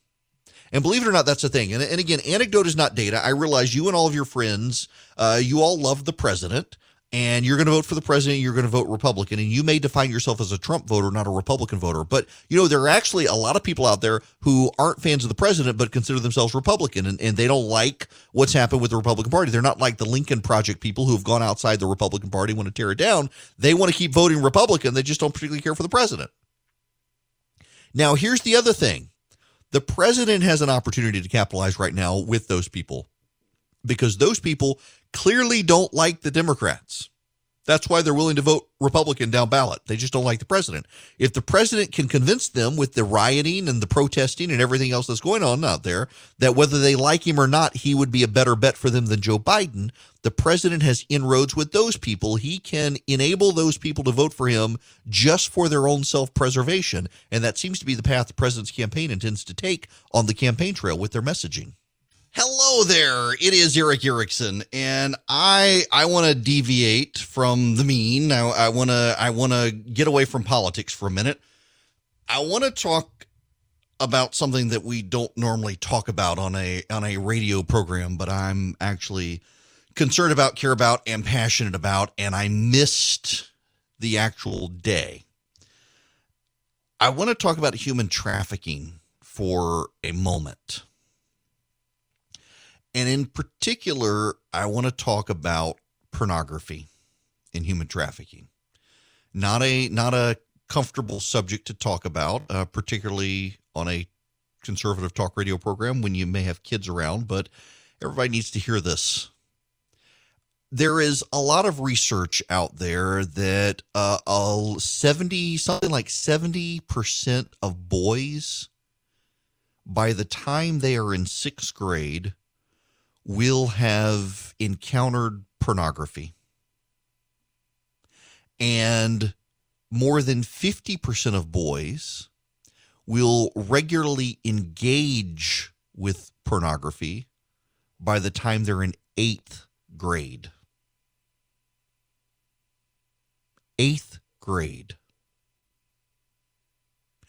I don't think now I grew up in a Muslim country. I don't know that I encountered pornography until I was in high school.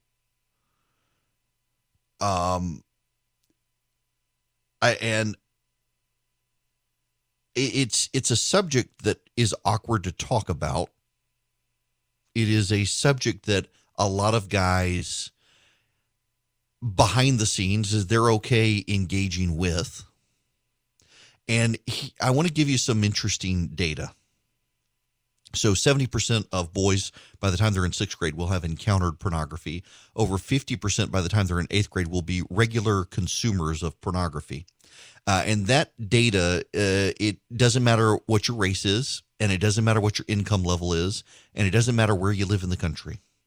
Whether you're in the rural South or the urban North, whether you're black or white or Asian or Hispanic, whether you're rich, whether you're poor, whether you're in a two-parent heterosexual nuclear household or whether you're in a broken family, the data is the same. It is remarkably consistent for boys.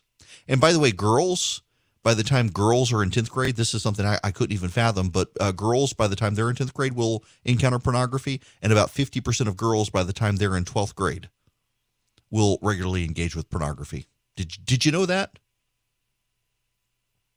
There are a number of ministry groups out there that focus on pornography, and there's a lot of scientific research on how it reshapes brains and redefines relationships and breaks up relationships and sets impossible standards and then drives cultural changes that are harmful particularly to girls. I want to give you another statistic, and I need you to listen to this one. If you only listen to one thing on this radio program today, I need you to listen to this. The data is overwhelming and consistent. the 70% number and this 50% number on engagement with pornography among boys. It doesn't matter whether they're rich or poor, black or white, urban or rural, broken home or two parents in the house. They will become regular consumers of pornography by the time they are in 8th grade. 50% of boys. And by the way, the number goes up by 12th grade. It's even higher. Except there's one consistent data trend. With a 90% rate. 90% of boys who have a father who talks to them about pornography and explains to them why they should not engage with it will avoid it. Let me say this again, because this is really important. 90% of boys who have a father who engages with them on the subject and explains to them why it's harmful to them and why they should not engage it will avoid it. Overwhelmingly, though, fathers do not talk to their sons about the issue because the fathers typically themselves have engaged with it over time and they see it as harmless fun that they outgrow. There's a problem, though. The fathers overwhelmingly grew up in the age of no internet. And the boys live in the age of full-time 24/7 internet. It is way easier for a kid to get online now and discover pornography than it was for their father to sneak someone's magazine or watch through the squiggly lines on pay TV. It is way more accessible now. And the fathers who are willing to engage with their sons on this issue are actually successful at getting their sons to not engage with it. Now, how do you do that? And this gets me to the human trafficking issue. There is unbelievable research out there on who these people are, who are the amateurs online who engage in pornography. And a lot of it comes to human trafficking and drug addiction. There is an aspect of the media, the demonic aspect of the media, and I'm going to use that phrase, the demonic aspect of the media, that wants to normalize prostitution and pornography, that it is that they view it as a matter of women's empowerment, that it emboldens women get paid more in pornography than men typically get paid. Women have more control in pornography. Women want to sell their bodies to men for sexual services, and they should be empowered to do that. It's just one more area where a woman can earn income by empowering herself over men. And you see how the conversation goes. Is it's made about power, not they're degrading themselves. They don't view it that way at the time. Most of them don't. But there's another aspect of this where they are, in essence, valuing their body. They're taking their soul out of it. They're taking their self-worth out of it and making it about their body and the cost to their body. And ultimately, there is a long-term cost in terms of suicide, in terms of drug addiction, in terms of STDs. But more important than that, there is also the issue of human trafficking, and many of the people involved in pornography are trafficked. Many of them are groomed. I ran for public office on the issue of human trafficking, and I was elected and dealt with that issue in Macon, Georgia. The reason I ran for office is I had to go downtown one night. There's a local station, Fox 24 here in Macon. They asked me to come on one night to talk about something with politics. I was on CNN at the time. They asked me to come down and talk, or actually, I guess I hadn't gotten to CNN at the time. But I was doing regular TV hits. They asked me to come down. I was running redstate.com at the time, and it was for 11 o'clock news hour.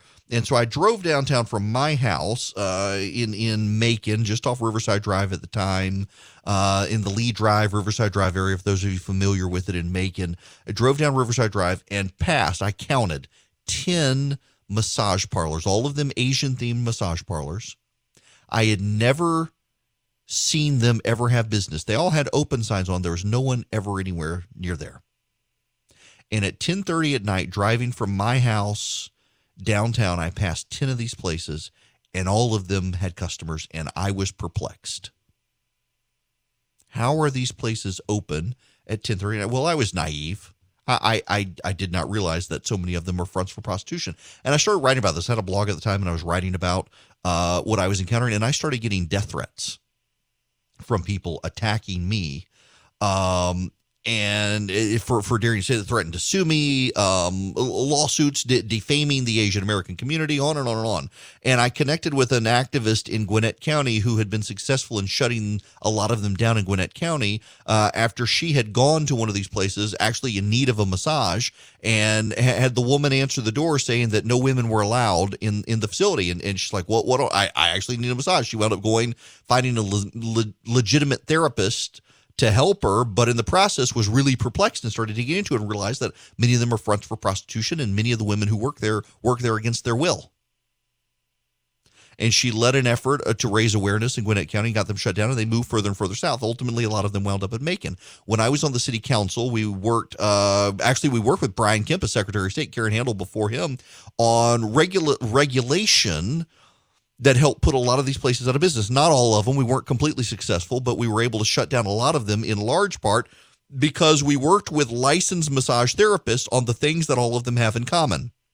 For example, a licensed massage therapist is not going to have a room with no light bulbs. A licensed massage therapist is going to have a log of all of their clients. A licensed massage therapist is going to have some level of certification. A licensed massage therapist is not going to sleep on the premises at their facility. And believe it or not, a lot of these places, they have rooms where they simply don't have light bulbs. They have rooms with mattresses on the floors where the women sleep. They refuse to keep logs of their customers. And you could pass business ordinances because one of the concerns was that, well, we would be taking the police away from real crime to deal with essentially what was consensual act from some members of our city council at the time. And so we used business ordinance. And who could be against the business licensing people going in and making sure their business license file was good? And it actually worked to a degree. There are a number of these places that were put out of business. Not all of them, but most of them. And it goes back to pornography. Many of these people, what happens, just so you're aware of the pattern and practice, there are young women who are kidnapped from abroad who are smuggled into this country. They are then typically, what happens is you have Asian mafia outlets in the Northwest that transfer these girls to the Southeast to places within 30 minutes of a military base. There's a huge report by the Clinton administration Justice Department on this pattern of trafficking. They are released in the Southeast within 30 minutes of a military installation. That when customers build up relationships with them, they can often also buy drugs within these facilities. The girls prostitute themselves, and the money is then flowed back to the Northwest, where it's then transmitted back to Asia. The girls are told that their families will be killed if they say anything. Ultimately, if they're good girls, they can transfer into other industries. There are a number of industries out there that are involved, occasionally nail salons, restaurants, everything like that.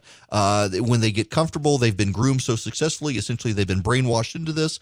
They then transfer out of just being prostitutes into managing other prostitutes. And the ultimate step is pornography. Many of these people wind up in pornography. Increasingly, and here's the thing, it's not Asian girls or Eastern European girls trafficked into this country. It's American girls who are kidnapped or groomed, sometimes by relatives. I interviewed a woman who had been rescued from human trafficking, and it was her father. Her father trafficked her. She is in pornography that to this day circulates on the internet. And her father did that to her. She was groomed into it and pressured into it. And I missed the date. Normally I try to focus on it, but there's been so much going on these last couple of weeks, and it totally slipped me by. That a lot of churches rally against human trafficking. And what's so interesting is there are people in the media now who have pushed back on this narrative that really it's not a big deal. Really, it's not a thing. Really, it's just these churches. They're trying to gear people up, and pornography is really not that bad. And it is amazing to watch the forces of evil, and they really are forces of evil, try to tell you that what you know to be true isn't true, to gaslight you on the subject. And it happens more and more in this country. And I'm telling you, let's go back to the beginning of this conversation. Young men whose fathers engage with them on the subject are the ones who avoid it. And dads, you matter. It doesn't matter whether you have custody of your child regularly or not. What matters is you're talking to your son about this and your daughter about this, believe it or not, because it's increasingly a problem with young girls. And increasingly through the internet, through social media influencers and the like, young girls get more and more comfortable with this behavior, with pornography, with dabbling into it. And you can see whole industries existing almost to groom young women into wanting to submit to it and pretend it's a consensual act. And you've got media industry outlets out there who try to claim that this is all consensual, and it's all about women's empowerment. You've got part of the feminist movement that is fully on board pornography. It used to be in the 1980s, feminists and Christians were aligned together against it. And now you've got this latest wave of feminists who actually think it's about women's empowerment, degrading yourself for others. But they don't see it that way. And so it's my show. If you don't like it, you can change the channel. But it's an important topic. And I'm more and more mindful. My son he'll be 12 in December. It's stuff I've got to engage with him on. The data is there to show engagement actually works.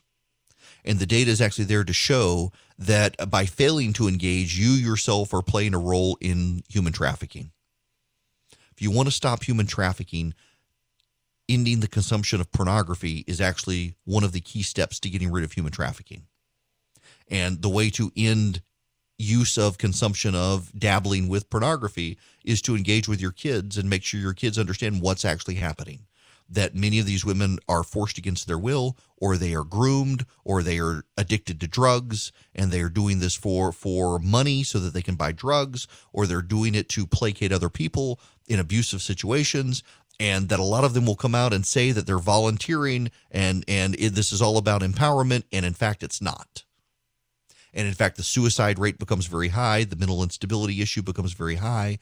There are real problems out there. The glorification of this stuff is something we see in a fallen world and an increasingly fallen secular society that has turned away from the things of God. And we see a society that wants quick access to these things and pleasure, and they have rolled this all into one big bag of bad stuff that contributes to human trafficking. And the more you engage with your kids and tell your kids that this is wrong and here's why, the more likely you are to be able to not just fight human trafficking, but end these problems that then impact your ability and your kids' abilities to have meaningful relationships with others long term. So parents, you've got to engage. Let's have a moment for pet peeve in the area of grievances, shall we?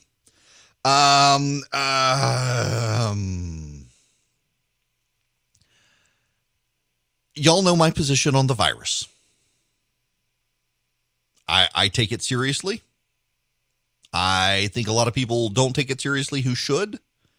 I think there are a lot of people who think it's an overblown media conspiracy to harm the president, to harm the economy, et cetera, et cetera, et cetera, and they shouldn't.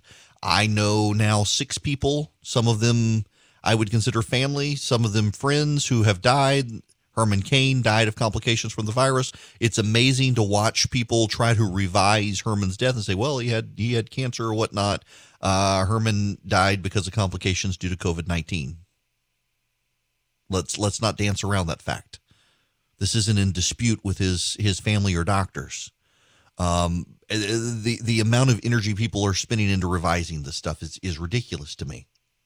Let's be truthful and honest with the data. But that extends to both sides. You know my feeling on masks. You know my feeling on the virus. I got to tell you something else I feel very strongly about.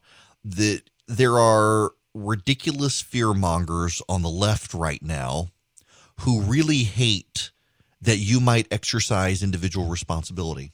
Remember the girl who wrote the overwrought piece on Brian Kemp and his handling of the virus and that it was going to be George's experiment in human sacrifice? Well, none of the things she predicted bore out. None of them came true until our season of protests where everyone on the left denied that the protesters had anything to do with it. Georgia reopened, and 2 weeks, 3 weeks, 4 weeks later, we did not see a huge spike in the virus. We only saw huge spikes in the virus in the middle of June, 2 weeks after the protests in Atlanta and Memorial Day partiers on boats. It had nothing to do with the governor reopening. It had to do with people being irresponsible. Well, she's back now to condemn Georgia and Governor Kemp's handling of this stuff, and she takes out of it the individual equation.